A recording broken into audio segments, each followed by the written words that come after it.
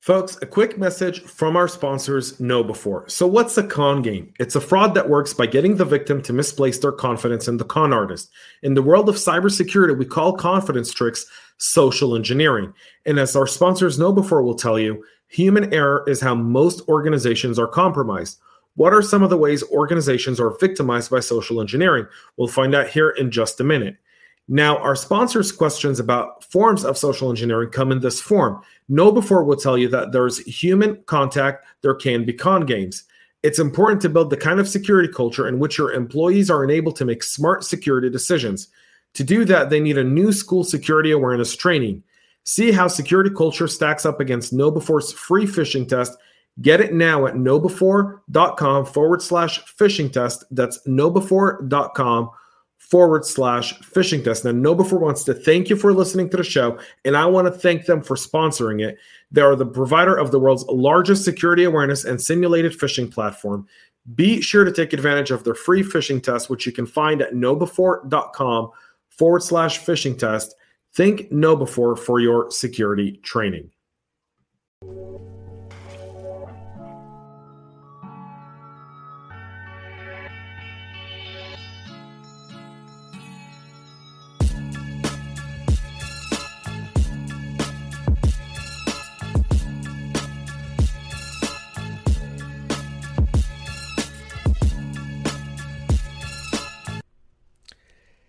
Hey everyone, welcome to the CISO Talk podcast. James Azar, your host. Got a great episode for us this week. I have my very good friend, someone who I've met a few years ago, got to spend some time with here at a CyberHub Summit in Atlanta, Dr. Jason Edwards, who is the Cybersecurity InfoSec Strategy Principal at USAA. Jason, welcome to the show. Hey, thanks for having me, James. Glad to be here. It's been a while since we've spoken, and I'm glad to finally get you on the podcast because I think the first time we met, this podcast was in its infancy, and now it's what it is. Yeah. Oh, no, and congratulations. I mean, it's great. It's fantastic. I'm really excited to have you on because you have a very, very unique role within USAA. And so before we kind of get into what does your title really mean, let's tell us a little bit about how your career got started in cyber and how you've been at USAA for this long. So, well, I got started, of course, decades ago, right, with IT. As a kid, everybody loves IT. And in the 80s, it was programming on an Apple IIe and then, graduating to a TRS-80 and moving on. And then after I joined the Army, after a couple of years, I came back, wanted to do something different. And the Army was fantastic. They had a career field called FA-53. Which basically you become the CISO, CIO for a brigade combat team. And so I did a couple tours in Iraq as that, came back, had some great assignments in the States, and then retired in the wonderful city of San Antonio. I had a couple positions in the industry before that, mostly in IT infrastructure, working with a couple companies. And then in 2017, I came on board at USA as a consultant for their audit department, for their cybersecurity audit department. Then I was lucky enough to be hired at the company in their compliance department. And then I moved down to InfoSec to help them build out assurance functions, some assurance stuff that I do. And so that's what I currently do. I deal a lot with regulatory compliance and the work that we're doing around that and dealing with the operational managers every day. I have another fantastic partner who's also the strategy principal. It's Rob Fisher. And he's really fantastic to work with. And together we kind of form that core of strategy for USA and for cybersecurity. You're also an adjunct professor. Yeah, in my third job, right? You know what I mean? In my fourth job. No, I got really lucky. I met the dean of HallMark, Dr. Paul Cooper, a little over a year and a half ago. He was over at Phoenix when I was finishing my doctorate, and he asked me to come on board to help teach over there and bring some life into it. He brought on a lot of other fantastic instructors. There's a good core there. HallMark, I really, really enjoy, right? I enjoy teaching, I think, more than anything. Just being able to express, how many possibilities there are in the field of cybersecurity. A lot of folks, a lot of young people, they go into university, say they want to be in cyber, and they think that everything revolves around pen testing, to be honest with you, right? Or working in incident response. And the great thing is being able to shape these young minds and teach them that there is a vast array of possible career opportunities in cyber for whatever taste that you have, right? Everything from management tracks to risk and compliance to actually doing pen testing and more of that, or even forensics. I mean, I think that's the great thing about our field. And one of the things I enjoy teaching at HallMark through their program, for both their bachelor's and their master's is just helping people explore those possibilities. We also get a lot of folks that come in at the adult level who want to switch careers. And, and I'm glad to inform them. And I'm really happy when we talk about it to explain to them what unlimited possibilities there are in our career field, right? And cybersecurity is growing every day. It's fantastic. Cybersecurity is not just pen testing. I think the common misconception from a lot of people is you have to start as a pen tester to be in cyber. It's exactly. Like people are trying to create a path that doesn't, there's no need to create a path in cyber. We need data analytics people in cyber. We need regulatory folks in cyber. We need pen testers. We need engineers. We need architects. We need them all. There's no exception. And especially if you're an adult person, right? If you're a little bit older, right? 30s, 40s, 50s, and you're really looking for a career change, absolutely there's a place for you in cybersecurity, right? And you will learn some of the fundamentals like everybody else, right? In a master's program at HallMark. But you're also going to learn all these different possibilities, right? So don't just think, and I don't want anybody listening to this saying, well, I'm an IT guy and I've been doing it forever, or I'm I'm an IT manager or something like that. And I don't think, at my level, I can make the transition. You absolutely can. We need that kind of experience, right? In the cybersecurity field. Yeah. We can't wait 20 years to grow leadership, right?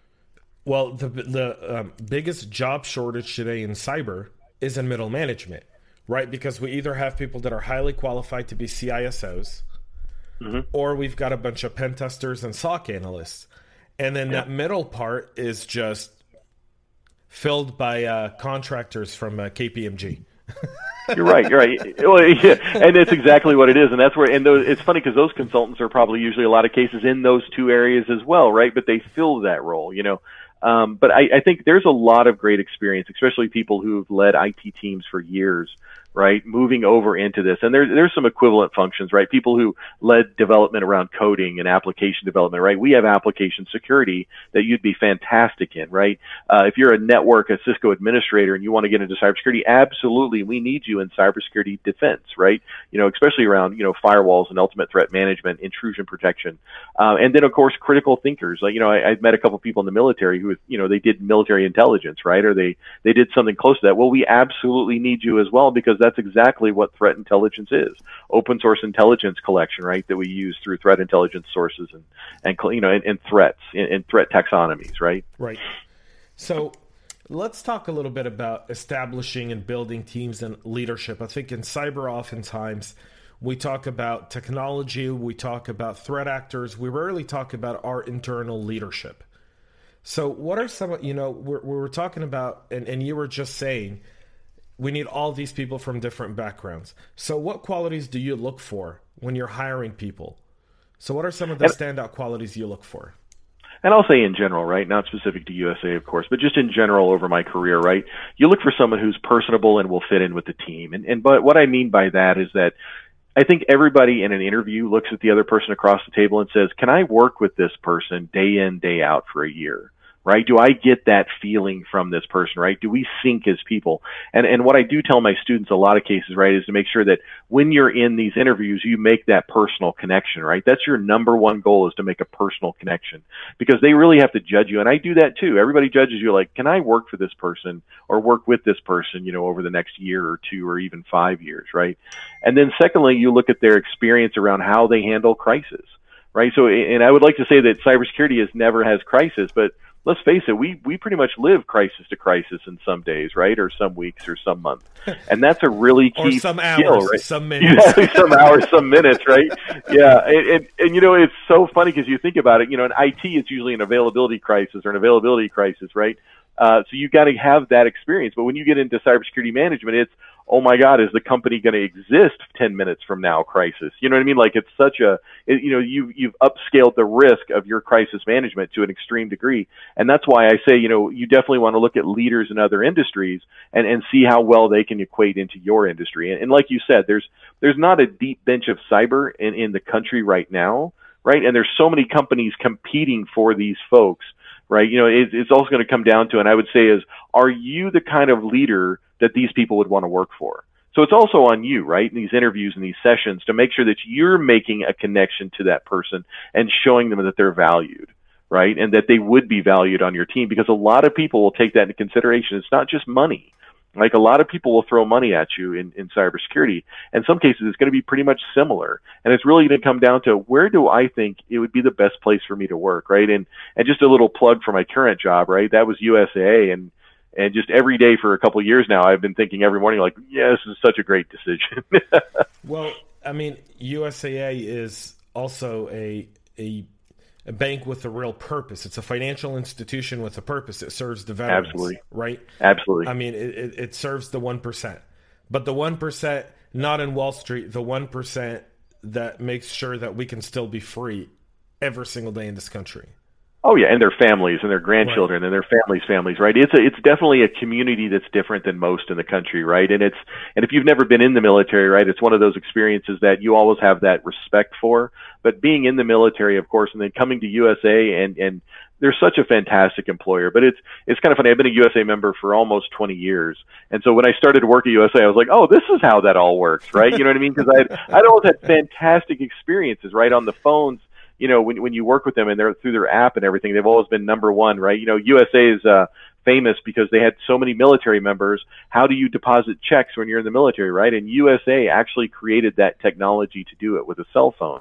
And they did it based on the need of their members. And that's really what drives USA every day is those members out in the field. And we see that through visualizations in the company and through training in the company and through messaging in the company. But it's really something I will tell you that every single person at USA takes to heart. Yeah, it's I will say this. It's still sad that our government pays our service people with checks. Well, in most cases they don't, right? In this case it is, yeah, In this case it's ACH for the predominantly. It's ACH, yeah. And I mean, yeah.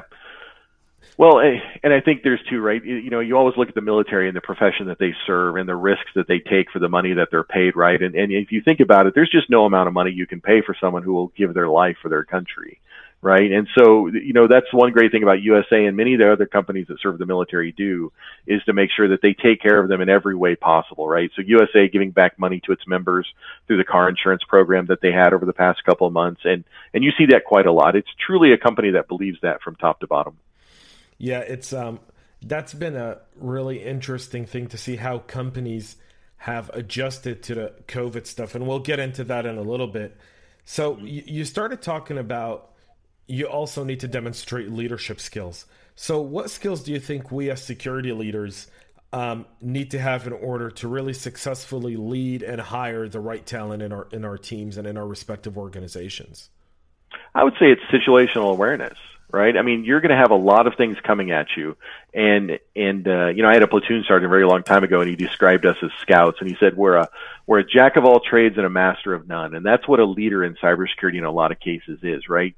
You're going to have many multi-discipline teams that may be working for you, or many multi-discipline things, right? So one thing is you have to have a good sense of situational awareness, right? Like what they talk about with a pilot, being able to visualize things in your head and see where they are in the battlefield, like a military commander. And that's really kind of how you are as a cybersecurity person. You really truly need to understand how this clock over here is functioning. It's really not just cogs, right, in a machine. It's multiple machines with multiple cogs moving at different speeds. And you kind of have to have that understanding, right? And that's where I say, like, in a lot of cases, people transitioning into cybersecurity bring with them some of the basic and most important skills is that situational awareness, right? When you talk about situational awareness, oftentimes security leaders will confuse that with maybe being there. How has situational awareness really developed in this COVID-19 area where, you're not in the office with your staff, you're not able to read body language as easy, you're not able to get someone's energy or attitude if they're having a bad day, got into a fight with their wife or got into a fight with their partners, husbands, or whoever. How did you kind of adapt your situational awareness in the COVID-19 era? Well, I think speaking for me, right, in the military, we always deal with people remotely in a lot of cases, right? You have to command an organization and only talk to them through a radio in 99% of the cases, right? Especially in a real stressful environment. So I think for ex-military, it comes as a little bit of a more, it's a more acceptable solution, right? We understand that more. I will say, as an organization, USAA had already been pushing work from home for years, really ahead of the field, I think, in many cases, and they've already developed a ton of strategies to manage work from home employees that a lot of the employees now who are managing work from home for the first time were able to really take advantage of that deep bench of knowledge that the company has already put together. I will say in a lot of cases, one, you're going to have to be much more patient, right, than you are normally. People they don't react the same way over email. You need to make sure that you're communicating effectively. And you also need to don't forget the fact that you have a telephone, right? A lot of people sit behind their computers. They wait for Skype meetings or Zoom meetings to have that discussion. Well, sometimes just pick up the phone, right? In many cases in meetings, I'll be texting another person in the meeting going, hey, did you hear that the same way I heard that? What do you want to address it as, right? And we do that kind of back channel communication to make sure. And then sometimes you just have to over communicate. In an office, right, you may say hi to one of your employees on a daily basis or, once a week or something like that. But, you visually have them within sight of you, right? And so you understand that how they look and how they act and things are normal.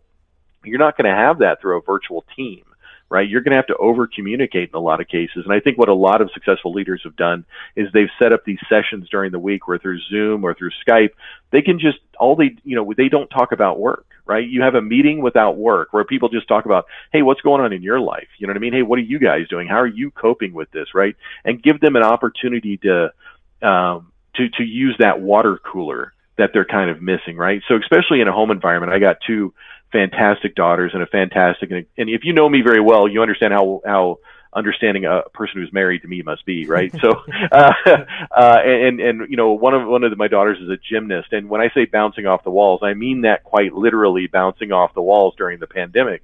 And so one of the things that you miss as being an actual in an office worker is that you can go to work and have a different set of conversations about that. You have work friends that you talk to about home and life, right? In the pandemic, you don't have that. Right? You're literally stuck in your house. And so another thing that people also have to manage and understand is that in your home, if you're frustrated with the meeting, you get up, you cannot just go right into the other room where your kids are and be frustrated, right? At work, when you have a frustrating meeting, you get to walk out of the meeting. You get to walk around your office. You can go take a break, right? You can do that. At home, it's with the amount of meetings that we're having in place of these physical interactions. It's literally just meeting on top of meeting on top of meeting. And what you don't realize is you're carrying this wave of frustration throughout your day, and you really got to be cognizant of that. So let's talk about leadership beyond security. Let's talk about security leadership within an enterprise. What skills are needed to really communicate security effectively across the enterprise outside of the security team? So one thing I talk about a lot, right, especially with the board of directors and some other folks, is that security is like a confidence game. People have to believe that you're doing what's best for the business, because in a lot of cases, the business does not understand what you do, right? They just assume cybersecurity is securing the enterprise. And to be fair, that's not what they should have to understand, right? Our business partners are successful because they are experts in their field, right? So many years ago, for the beginning of my doctoral program, I read an article and I wrote some stuff on it, and it was about doctors who are adopting technology, right? Especially in the workforce, right? So you have these doctors who've been successful at what they do for 30 years, 30 years, brain surgeons, some of the most brilliant people on our planet, right? Hardworking people. And then you try to tell them how to use a SharePoint workflow and they feel like they're idiots. You know what I mean? And so we kind of make some calculations and judgments based on that. What we have to do as cybersecurity people is understand that our brain surgeons are going to be successful because they're focused on brain surgery. Not that they're expected to know everything in cybersecurity that we do. They have to trust us to do that in the same way that we would trust a doctor or a professional with our lives when they're doing what they do, right? So what we have to do in the business, a lot of it is just marketing. We have to go out of our way to over-explain or to produce a brochure in some cases, right, where normally we would do it. At USAA, we have BISOs, right, business information security officers, and they work for our governance arm. And what they do is they actually go to business meetings, and they're the CISO's presence in these meetings where they can say, hey, have you considered this as part of that plan that you're doing as part of, a cybersecurity aspect? So you get out there and you mix. You show them the value of your program by having these discussions with them, right? And lastly, you understand that they can't be focused on cybersecurity all the time. So you develop your training and awareness programs to help them. not to just, splain them, right? You know what I mean? They're not getting the PowerPoint presentation anymore that says, here's some information. You're actually developing a program that's tailored to them. Like, for example, how do you talk to someone in insurance? How do you talk to someone in banking and get them to understand the cybersecurity risk, right? Or how important it is to check your emails for phishing. And a lot of that cases, the modern cybersecurity leader is not just a leader of technical resources, right? You're a salesman for your program. At the end of the day, cybersecurity is a cost center. Just like IT. IT is a cost center to many people in business. It's where they put money and then it goes out and it does stuff, right? But that money doesn't come back. A cybersecurity leader, a modern cybersecurity leader, has to explain how they're a business enabler, right? And look at many of these businesses that now are just primarily internet presences. Right? Imagine if cybersecurity is bad at that business or they don't take it seriously enough. We've seen what happens to those businesses. And unlike Equifax, which is like a public utility, they won't survive the storm of a large breach, right? And so it's important for you as a cybersecurity leader. Half of your job is going to be selling your program, and the other half of your job is going to be running your program. A challenge that we have to contend with for years to come is the idea of how do we effectively communicate security across an enterprise. And culture matters, right? I think in USAA, because it's a organization that serves veterans, that predominantly works with people who've spent time in either the military, law enforcement, or other spots, security tends to be a state of mind. The situational awareness you talk about is something that exists within people who served in the military. But it doesn't necessarily exist with basic civilians. Basic civilians don't always pay attention to situational awareness. And so I'm interested to see how this develops with you. Like, I'm curious to see 2 years from now if you say the same thing. Oh, well, and the other thing I will tell you, since I worked cyber and IT in the Army, I've actually had this since 2006, this opinion, right? So one of my first jobs, right, as I became an FA-53, is I was assigned to a 2nd Brigade, 1st Cav at Fort Hood, and literally 2 months later we deployed to Iraq, right? And my job was to keep the engines running in cybersecurity and IT. So we had the full Microsoft stack. We had Linux stacks that we had to run. We had specific battle command system stacks that we had to take care of, right? And there's about 125 people in the brigade that were responsible for these things, and I was the CISO, CIO for that brigade, right?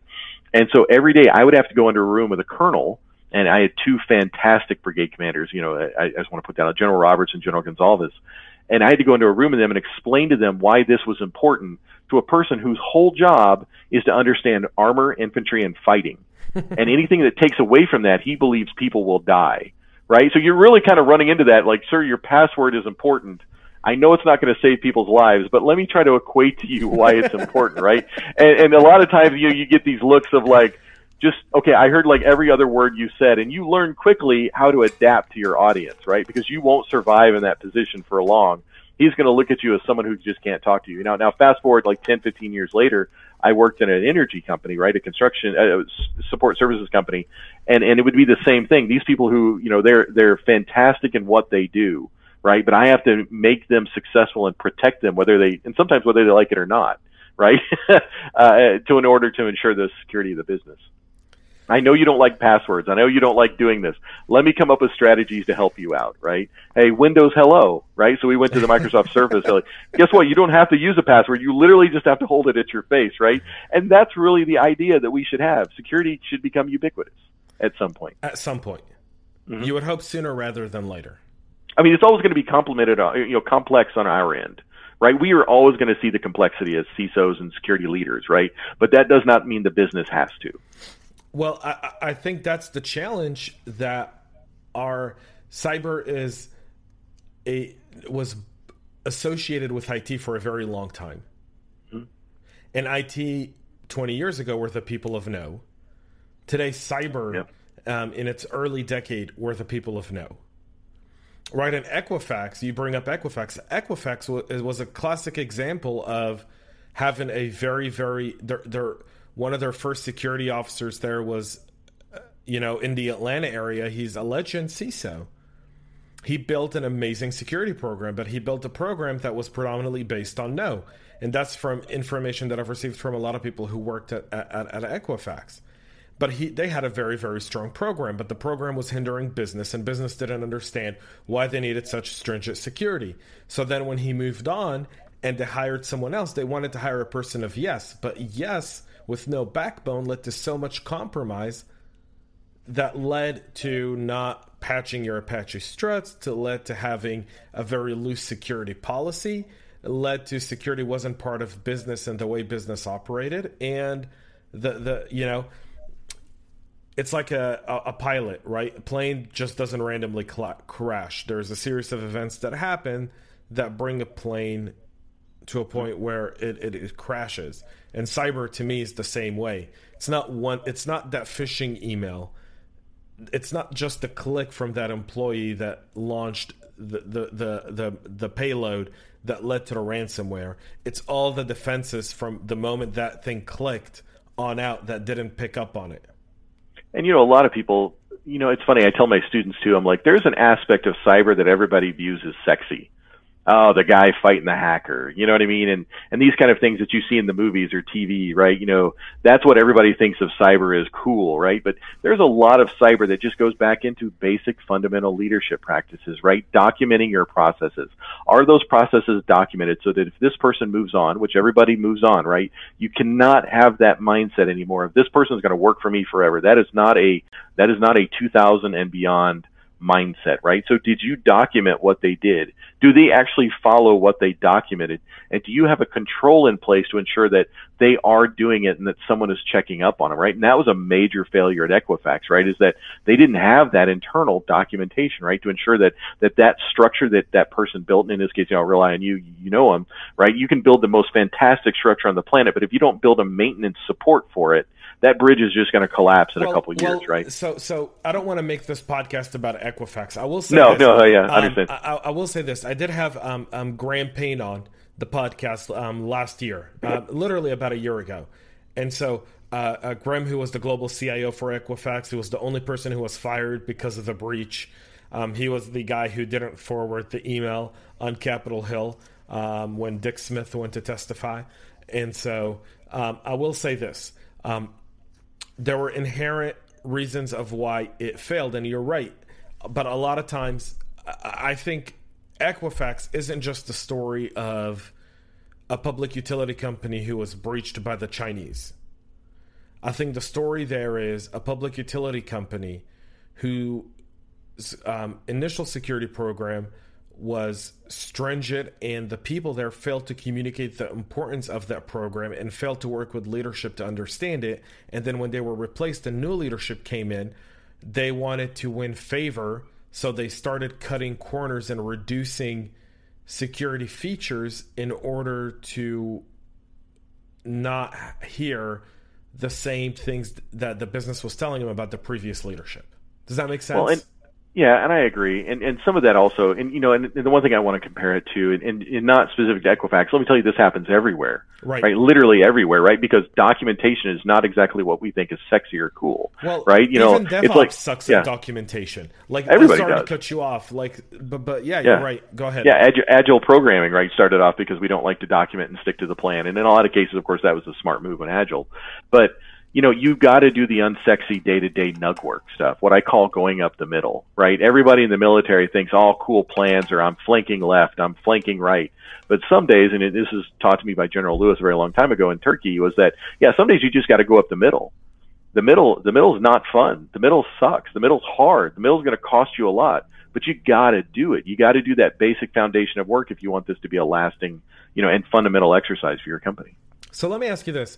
You're, as a security strategist, you spend a lot of time on regulatory issues. So what exactly does that mean? Where are you spending your time in your is it between governance and technology and policy?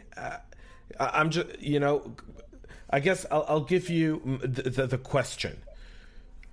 What aspect of security do you spend the most time on? And it's exactly what you said. For me personally, that's my function. So my doctorate is based on financial regulation, right? And cybersecurity, which by the way, when you sail that in a room of other people and you're trying to explain to them, you're like, there's a group of 10 people, you're going through your dissertational exercise in your doctorate program, and they come up with all these things, and I'm like, I'm doing mine on the Federal Financial Institutions Regulatory Examinations. And they all look at you like, yeah, we're not reading his for proofreading exercises. You know what I mean? But it's very key, right? So a lot of organizations don't have the history of the financial institutions of the United States, the financial system, right? The financial system is quite literally a business based on risk. And every time there's been a large risk to the company, we usually end up creating a regulator. We created the OCC during the Civil War, right? That's a financial regulator. We created the Federal Reserve for a panic of 1907. We created the FDIC because of the Great Depression and the stock market crash of 29. We created the CFPB, the most recent one, right? Because of Dodd-Frank in 2010 and the crash in 2010 that hurt the country. The GLBA law that we all follow was created, right before the internet bubble and the growth of financial institutions. And so the thing is that these organizational entities, these federal agencies, these state agencies have created this body of work called regulatory guidance, right? And we always hear about TV, everybody talking about the proliferation of regulations and the administrative state and all these things. Well, that's exactly what this is, and there's a large amount of it. So to give you an example, the federal law is 3 sentences long. The GLBA that we focus on, the security rule, is 3 sentences long. The amount of guidance and stuff that we have to follow on the other end for IT and security is thousands of pages long, right? And that's how that goes from a law through the administrative, bureaucracy into these regulations and these guidance documents like the FFIEC. And so as a cybersecurity person in a bank, you're trying to, normally in cybersecurity, you go, okay, I'm going to use NIST CSF. That's my framework, right? I'm going to choose a controls framework, and it's going to be ISO, or it's going to be 800-53. But in a financial institution, you have what's called a regulatory framework. And you have all these things they're written in response to some kind of threat or risk or breach that happened. And you have to apply every single one of those to your information security program. And you have to make sure that you're in sync with that and that you can document it and that you can provide evidence, because these regulators are coming in continuously examining you to make sure, because, let's face it, if you're a large financial institution and you collapse, you can take the country with you. Look at Capital One, right? $2 trillion. Look at Wells Fargo. They were up there almost at $2 trillion. They've, of course, constricted a little bit since then. Those are major players, and it's really up to these administrative bodies to make sure that they don't take the entire country with them. The Federal Reserve itself, the financial system of the Federal Reserve, right? The transfer of money through the financial system, they transfer our GDP in hours, right? That's how much money moves through that system. And it is very important that, security wise and IT wise, that one, it's available, and two, that it's available because no one has breached it. Right? Imagine the run on banks if people didn't trust that number that you get in your statement or that shows in your app, that you couldn't trust that anymore. The whole country would collapse. Well, you would lose trust in financial institutions. And the one thing about democracy is financial stability. Capitalism. Right? Our democracy is funded by capitalism, right? Yeah. The fact that people can come up with a product called Facebook and become a bazillionaire, right? Jeff Bezos everybody remembers the picture of Jeff Bezos at that table with the Amazon banner next to him, right? Uh-huh. And that's literally how he started that book company, right? Which has become this amazing, Elon Musk, right? Look at what he created. Look at what some of these inventors created that have become famous, with all of this. And that's just, that's what we believe in, that if you work hard in America, you can succeed. And that's what the ideal that we should strive for, regardless of all of our current problems, right? Right. That's the one thing. You're absolutely right. When you look at kind of the regulatory aspects in cyber, we often really hear a lot about privacy. We rarely hear about kind of a lot of the regulatory frameworks that are out there. And in financial institutions that obviously play a more critical role than, let's say, a Facebook or a Twitter. But how many, how does that work from a security, from an organizational perspective? Does the regulatory piece that deals with security report to the CISO or to the general counsel, or how's that divided? It's actually it's a series of systems that's been created, right? So if you look at like an onion, right, the very center is security, right? We call that the first line of defense. And the first line of defense, their responsibility is to manage the cybersecurity or IT risk, right? They're overseen by a next layer, and that's called the second line of defense, and that's risk and compliance in most financial institutions, right? And they, separately they form two functions. Risk are the risks you're taking worth the benefit, right? Or are you controlling the risks, right? For example, do you have that NIST 800-53 control in place? And is it effective? And then on the other side of it is your compliance department, who helps manage a lot of these regulations and these regulatory compliance risks that they have. On top of that is a third line of defense, and their job, of course, is to look at both the second and the first line, and that's your internal audit department. And of course, those are supplemented by external auditors. Now, outside of that bubble completely is the board of directors. And they're reviewing all of these reports, right? Especially the ones that are high risk.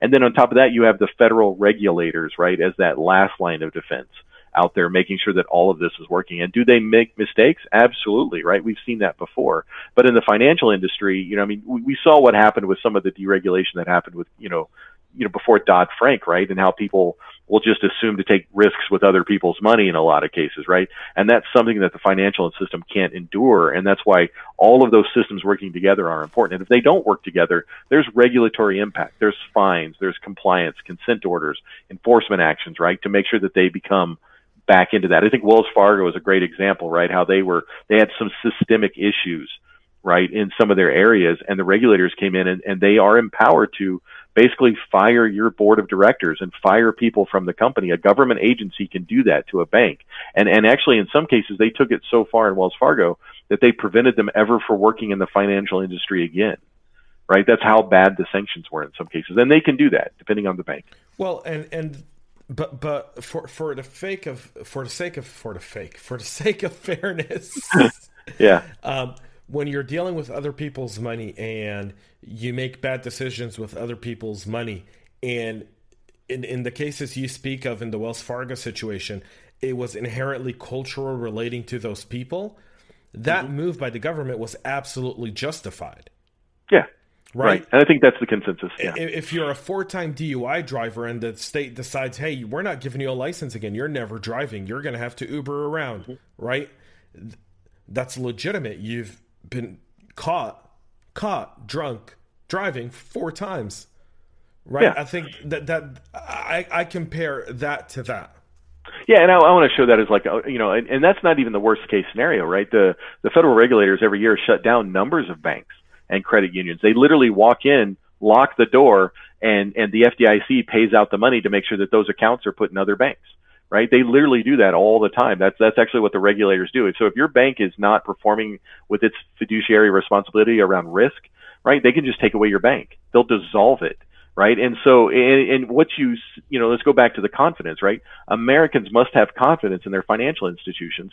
And even with Dodd-Frank, and let's be real, right, in the vast number of financial institutions in the United States, they've done pretty well. I mean, that system has worked for America really, really well. There's always going to be some outliers, right, that cause these problems. So in information security, I will tell you, working in a financial institution is much, much more difficult than anything I've ever done. In the military, the risk was you just can't do that, right? Oh, look, there's a stig that says this setting cannot be turned on. So therefore, everybody in the military says it can't be turned on, right? There's an Army regulation that says this is what's going to happen. You have to do that. What a lot of people also in the transition from military to civilian service, right, or even some civilian, some private sector, they don't understand is that the business is allowed to take risks.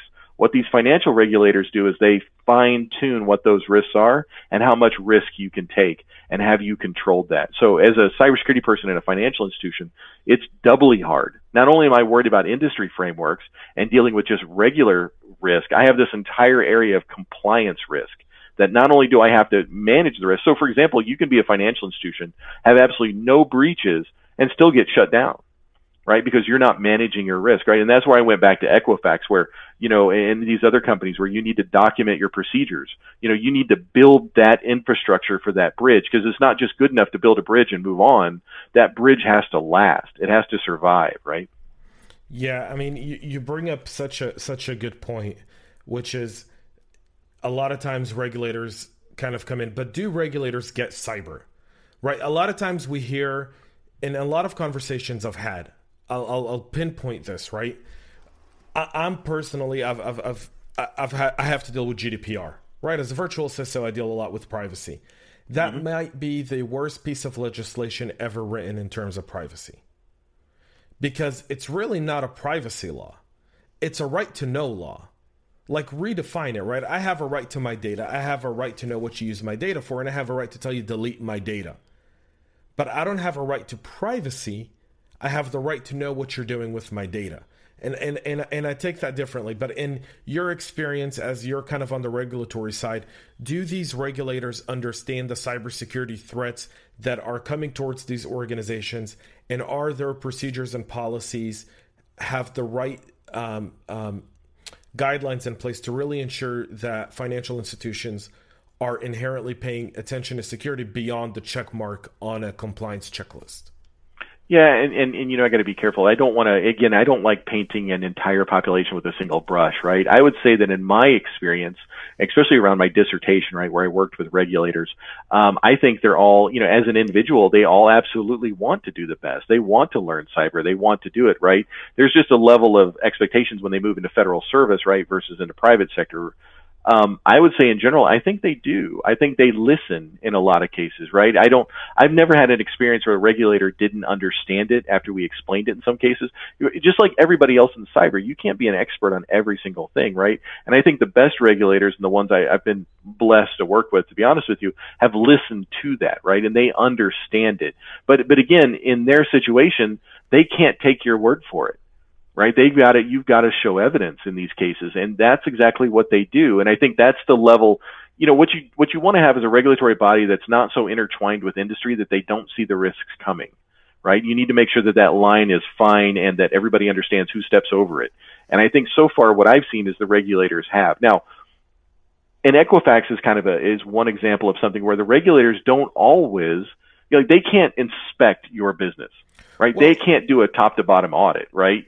But they rely on people in the company to do the right thing. And in Equifax, that's what you saw, right? These internal complaints, right? That people were doing the right thing that raised that level of effort. People were trying to do the right thing. Trying to do in most cases, right? Right. Yeah. They just weren't getting the buy-in from the higher ups to really get the right things done.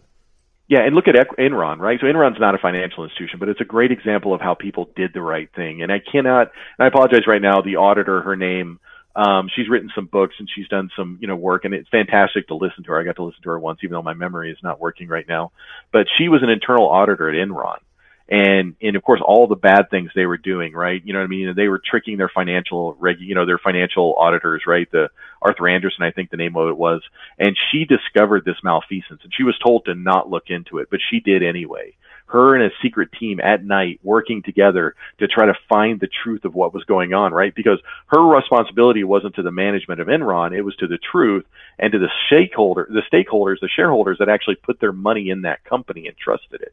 And that's what she did, and she's the one who blew the whistle on it. It's a fantastic example of someone risking everything to do the right thing, and those people definitely should be applauded. Absolutely. Absolutely. As we kind of look, you know, what challenges do you still see? What challenges are we still dealing with from a security perspective that you would have hoped we would have overcame them by now?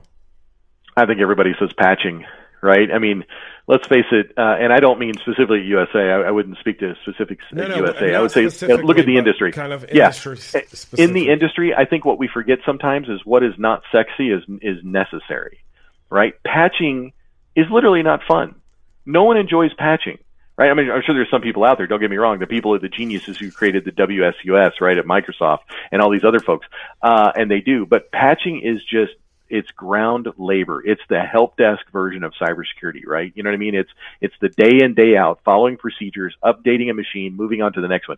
It's a job that's thankless and yet will crush a company. Look at Equifax, right? You know what I mean? And look at some of these other companies that had this problem. We have been patching computers since they were created. Right. And I think you look at some of these foundational elements and you're like, how can we still be bad at this? Right. How can cybersecurity, how can we miss this? And you got to start looking at your IT partners and the vendors and the systems. Right. And does the government enforce a unified patching approach? Right. Should there be, like, we have CERT, thank God. Right. You know what I mean? But should companies that make software be required to report to CERT, right? I think we're missing that in a lot of cases.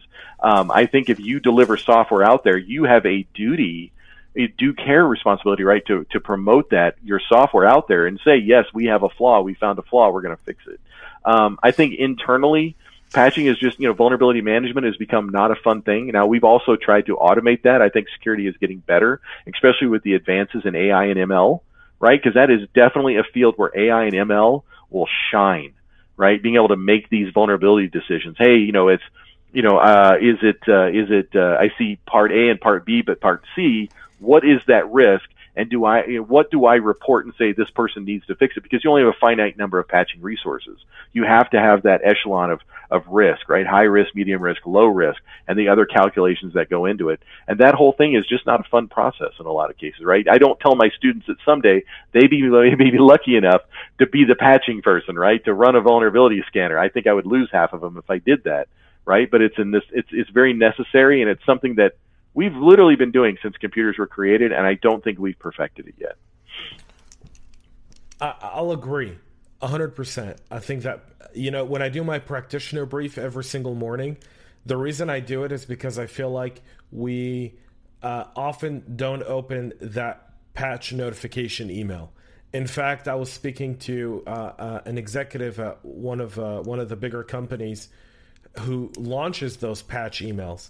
And I asked him for the open rate, and he said it's embarrassing. Yeah, I'm sure. I mean, he goes, sometimes it's in the below the teens. So, go ahead. No, I was going to say, and I mean, I'm lucky enough to work with a bunch of people who do it well, right? But out there in the business, I mean, imagine you're a single cybersecurity guy in a company, right? Or one or two of you maybe, or in a company you may be the CIO, CISO, right? In some of these cases, and so you're literally have so many other priorities on your plate. Where does patching Windows Server 2016 come in to your daily importance, right? Your daily routine. And I think that's where automation, and there is a lot of vendors who do this, right? And they do it very well, Qualys, Nessus, many other ones, right? And we rely on that. I worked for a company called Digital Defense, which was fantastic about vulnerability scanning. I think as we get into that, as people understand that, as executives see that kind of stuff is key, that's literally the concrete that the pillars of the bridge are made of, right? You will not survive if that starts to erode. Right, because what we've seen in some cases, it's just one patch. You can miss one patch that can ruin your day. Well, but the other side to patching is it's not every time you patch is it seamless and you break stuff. It breaks stuff. It creates a business hindrance, and when that happens, there's that costs the company, that costs the business something. And in some cases, it also costs a person their job. Well, and let's be fair, right? If you're an IT person, I've been on that side as well, especially in infrastructure, you don't like to see a patching report. Because that's just literally a 1 through 7,000 list of things that you need to do, right? You know what I mean? None of that is moving. None of that moves your team ahead, right? None of that delivers a new thing that, the business wants to see, right? And let me equate it to an infrastructure that you're familiar with, like roads. Right? Every day people go out there and fix the roads. They patch the roads. They put potholes. They fix potholes. Depending on the city you live in. Yeah, depending on the city you live in, right? Some of them do it well. Some of them do it, right? And I will tell you this, right? Every day I go to work, right? When I used to commute to work before COVID, right? If I got to work fine and there was no issues, I didn't get out of my car and say, hey, thank you everybody who did all that work to make this road great today. It's just not human nature. We don't do that, right? But if there's a pothole or the road is broken, there's a diversion you have to go through, you're going in your head, you're letting a lot of people know exactly what you think about that process, right? And I think the thing that we do is we don't turn around to our IT partners enough and go, you know what, you're doing fantastic. You know what I mean? Like, you are fantastic, because that stuff that they do, that patching stuff, makes you in cybersecurity successful. Right? We rely on them to do that. And that's a thankless job in many occasions, right? So what are we doing really good right now? What are you proud of? What obstacle has cyber really overcame at this point? I think it's going to be there's a book, James Horner, I think he was the chief of staff of the Air Force in Desert Storm. He was a strategist for it, but he wrote this thing about how it was missile or the wing. And the Air Force went through this years of decades of things where they would defeat, okay, look, there's a better missile. Airplanes are obsolete. Oh, look, now the airplanes have better countermeasures and the missiles are going to be obsolete. And they literally went back and forth, right, for decades, missile or the wing, missile or the wing. And I think in cybersecurity, it's just that way. I think right now we're on the uptick, right? We have AI, ML.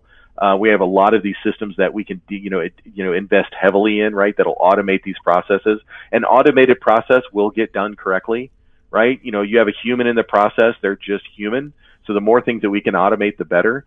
But we have to stay ahead. And one thing I see coming up too is we keep forgetting all this AI and ML. Hackers are using the same stuff, right? Hackers have the ability to use the same types of technology that we do, right? And it's this constant balance back and forth. So I don't think I can pick one real thing. I think we have a lot of segments in the market, especially around vendor technology, where everybody wants to do one thing better than everybody else. And everybody's stuck on I need to sell you the problem before I sell you the solution. And we get stuck in problems sometimes, right? But I think we have a very vibrant vendor community to solve the problems, which is fantastic. I would say a lot of threat intelligence has done really well. They see the attacks coming, especially look at nation state attacks, right? So USAA is one of those companies that support the military. Well, and we make, there's a joke to be made that, they may not hack the Pentagon because the Pentagon will send them a Tomahawk cruise missile as a read receipt. Hey, thank you. You know what I mean? Military financial institutions can't do that, right? So we can be attacked, right? And we do really well at it. But, your threat intelligence teams looking at the type of TTPs, right? The tactics, techniques, and procedures of your enemy and what they're using today and defending you against it. I think we've done really well in that area. And that's a hard area. Yeah, that's the what I like to call the reading between the lines to realize what's real and what's not, what's true and what isn't, and what's going to happen, and what, the smoke screen from one side to the smoke screen from the other side. What do you see as a very positive thing about the security community as a whole? What are some of the things you're really proud of? Growth. I mean, we have jobs, right? You know what I mean? I think in the IT industry, you've seen a consolidation over the past 20 years into these giant cloud data centers, right? Nobody goes out, a small company doesn't go out and buy an Exchange server anymore, right? They dial into Office 365. So as you've seen this consolidation in the IT industry, you've seen a lot less need in some cases for certain types of IT skills, right? And they've actually, they've automated themselves out of it. I don't think you see that in cyber. You still need the human element in cyber to talk about cyber, to develop cyber. There's always going to be things in the background that can be run by a computer, just fine. But with cybersecurity and the confidence that we have, the business has the confidence in us, it still requires a cybersecurity person to go test that control, to go evaluate that system, to do that risk assessment, to put the human factor on it. And I think in a lot of cases, people invest in their people in cybersecurity. We've seen the median wage for cybersecurity people go up over the past couple of years, right?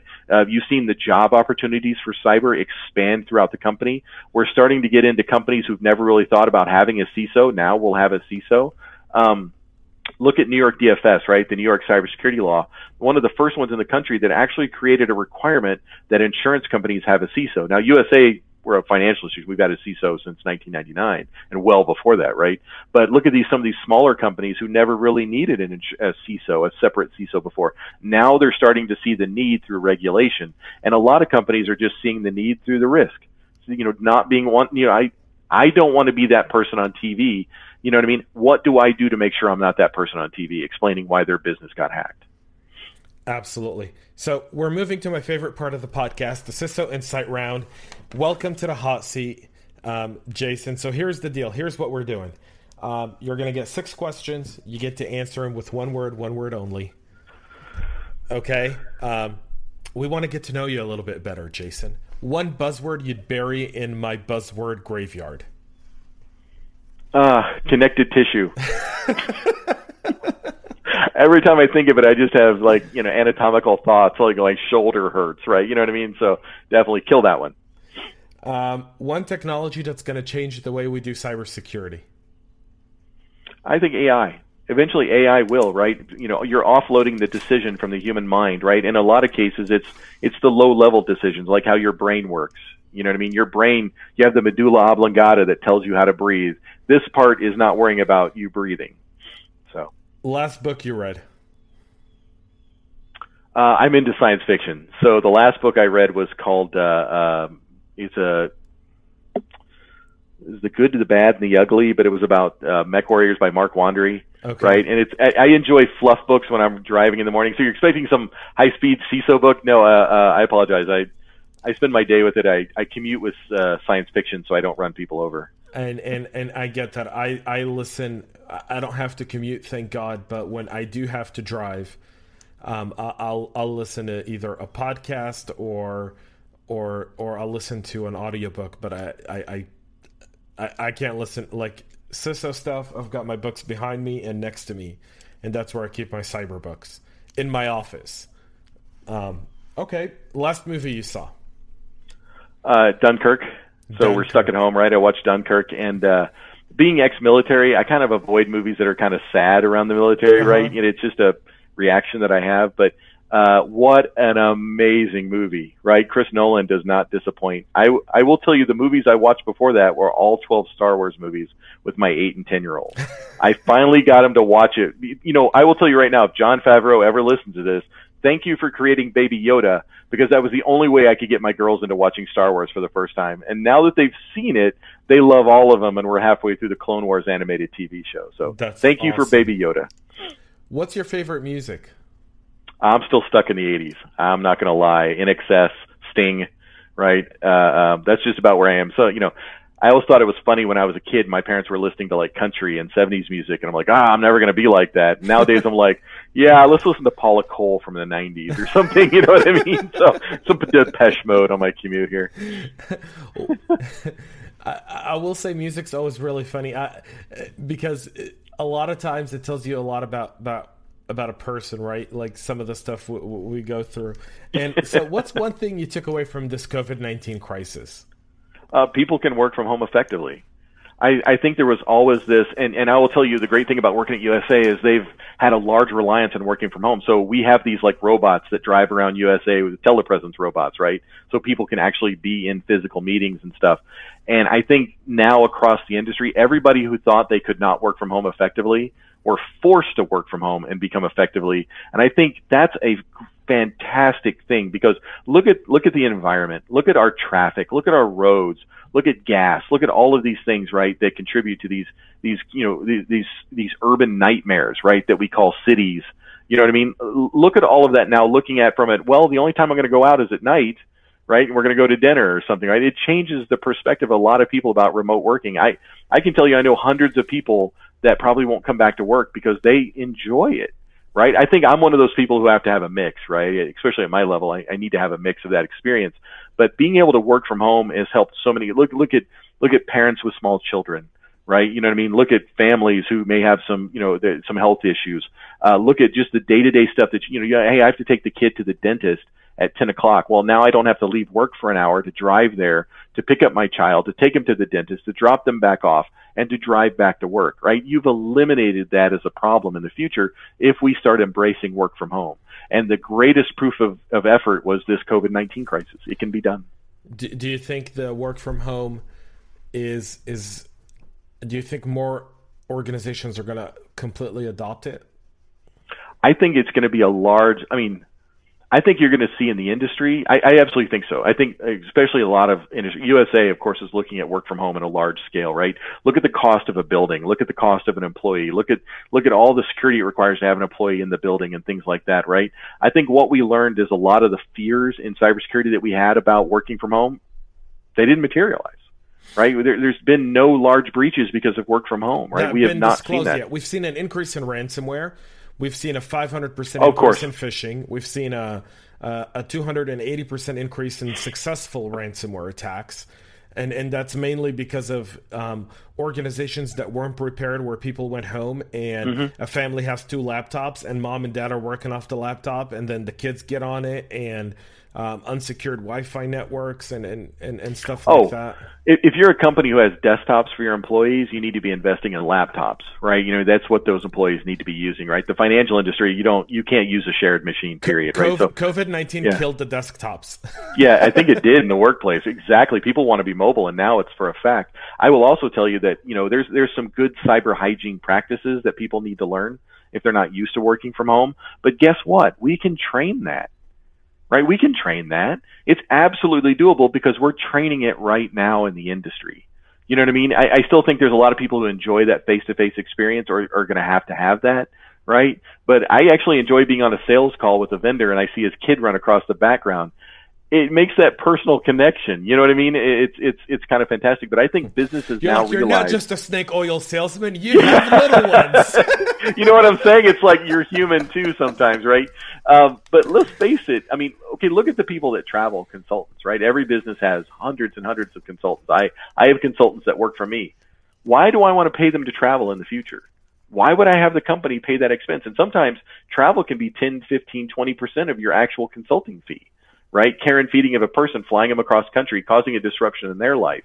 You just don't need to do that anymore in technology. I think we've proved the method. I will say that I'm flying out next week. By the time this podcast publishes, I'll be where I'm supposed to be.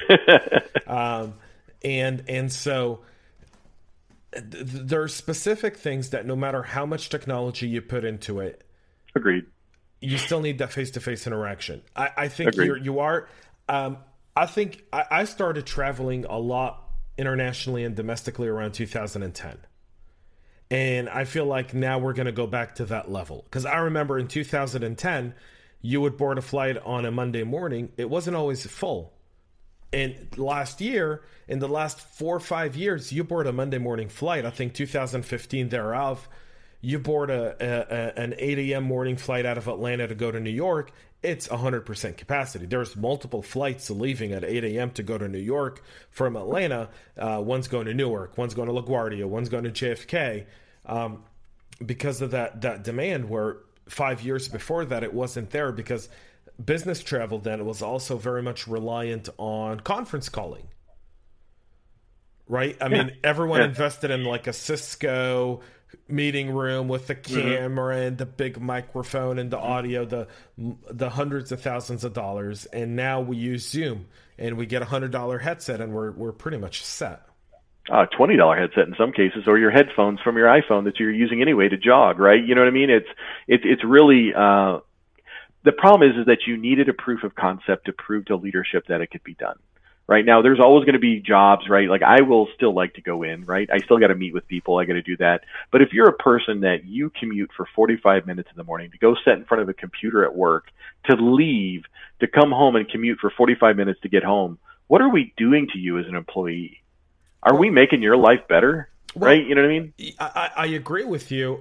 I mean, the one thing that a lot of people have seen in terms of, and I'll say this, in terms of specific, and it's not jobs, it's personality traits, right? Agreed. There have been people who in the pre-COVID-19 who would have to sit an hour and a half in traffic to get to the office, who then would take them just half an hour just to kind of get into the groove of work, right? So the person's in at 9 until 9:45, especially if it's in the traffic area. They're just not themselves. They just want to have a cup of coffee. They want to loosen up. They've been sitting in their car for an hour and a half, right? Yeah, absolutely. It's frustrating. It's extremely frustrating. It is, and it contributes to a lot of things that are actually just ancillary. So, like for example, look at the health companies pay for healthcare costs, right? Are you increasing healthcare costs by having a person who just drives into the office every day? Absolutely. So yeah, I spend probably around 8 hours a week in a car, and if it tells you anything, I have 700 audiobooks in my Audible account, right? Over the years, right? Not only being in the military, I was actually way back in the day, but I plow through books to keep me sane. Right, you know what I mean, or podcasts, right? Like obviously yours and stuff to try to keep me sane. But I think people can do so much better, right? And I think one of the things, and let's be honest, right? It's leadership in some cases. How do I lead a virtual team? If you have a previous mindset or an old, or a mindset of I need to see them working, that's not the future, right? You need to judge people by the work product that you ask them to complete, right? Are you giving them a task, a measurable task that you can measure and ensure that they finish? But that goes back to exactly what you said, which is leadership, right? A lot of times, I think this is the one thing COVID-19 did is it separated great managers from bad managers in a way that you couldn't do before. Whereas we've always, I think all of us at one point or another in our career worked for a really, really bad manager. Someone who we learned more from in terms of things not to do than things to do. Right? I think those people have now been called out for what they really are. And the really good leaders who may not have been able to really get the face time with the executive leadership, that may not have been as comfortable in that building those relationships and really kind of winning over opinions. Now that you're being judged directly off of your production, people are looking at them and going, oh, wow, his team's really outperforming everyone else. What is he doing? And you're going to get that face time. You're going to get that relationship. You're now being judged based on your results rather than the suit and tie and shoes and car you're driving into work with, which was, when we watch old movies, one of the things I've been doing in COVID and at the evening is watching old movies, right? Yeah. So you watch like a movie from like 98, right? And you got the guy showing up in a $1,000 suit and a $50,000 car, right? And that was kind of Hollywood's idea of showing you but this guy wasn't smart. He had no instincts. He was just a kiss ass and knew how to build relationships, but Yeah. And now that person's being called out for it because you no longer have that face time. Your excuses no longer work. It's now, do or die. Well, and let's call it what it is. It's trust. Yep. A leader has to trust the people they hire to do the job. You have to give them their left and right limits. You have to give them what you expect of them. And then you have to manage them. And if they don't perform, then you have to do the other things that leaders are trained to do, right, on the disciplinary scale. But if you trust your employees to do what's right, then you can trust them to work from home. That is very If true. you can't trust them, it's either your problem or you have the wrong employee. Yep. Right? You know what I mean? And I think let's be clear. I think it's unfair to say leaders should just adjust automatically to virtual teams. That's a skill set. We need to look at that as that's a muscle that they've not exercised that maybe we need to do some training around, right? So there are many things around virtual teaming that you can learn. Virtual leadership is a different set of skills than in-person leadership for a lot of folks. I think as a company, it's behooving on us to go back and say, hey, let's create some training around that, maybe, right? Let's teach them some effective leadership practices as being a virtual leader, right? To up our actual performance rate. Because they're a good leader in the building, maybe, right? Maybe they're a good leader in the building. Maybe you trust them. They understand the business. I don't want to toss them out because they can't figure out virtual teaming. Maybe they just need the push. Maybe they need the training, right? People don't automatically understand what a phishing email is until you train them. Does that mean they're a bad employee? No. And basically what I'm saying is I don't think we should judge a painter by how good of a car mechanic he is, right? You know what I mean? And it doesn't mean that they're not good at what they do. I can't judge a brain surgeon because he doesn't understand SharePoint, right? I can't judge that armor colonel because he doesn't know the importance of a password. You know what I mean? I think we need to look at and go, maybe our leaders need training too. And I think maybe in the end, they'll be more comfortable with it, right, as we move forward. Absolutely. Folks, Dr. Jason Edwards from USAA joining us on the podcast today. Thank you so much for coming on the podcast. I really appreciate you taking the time, the wisdom, the ability to really kind of dive in on a lot of these topics and really give us some great content today. Thank you so much. I really do appreciate it. Folks, we have so much more coming up in the next few episodes. I'll be traveling. I'll be on site. I'm going to be meeting with several CISOs on site. Yes, I'm going back to face-to-face interviews. Thank you so much. Thank you. Doing this over video is one thing and it's great, but sitting in person in a studio is a whole other experience. So we're very excited for that. Again, folks, Dr. Jason Edwards from USAA. I got to get a clap thing in here. Until next week, guys, make sure you subscribe, give us 5 stars. You can follow Dr. Jason Edwards on LinkedIn. He probably has one of the best LinkedIn pages for cybersecurity people. There's at least one good video every single day on there that just makes your day. And I think the one I saw today was the Slavic car crash. Yes. Yeah. Lessons learned. Don't do that ever again. You'll have to follow Dr. Jason Edwards or check it out. We'll share it on our Cyber Hub podcast page on LinkedIn as well. Until next time, folks, this is James Azar telling you thanks so much for listening. Thanks so much for subscribing. Thanks so much for tuning in. And most importantly, stay cyber safe.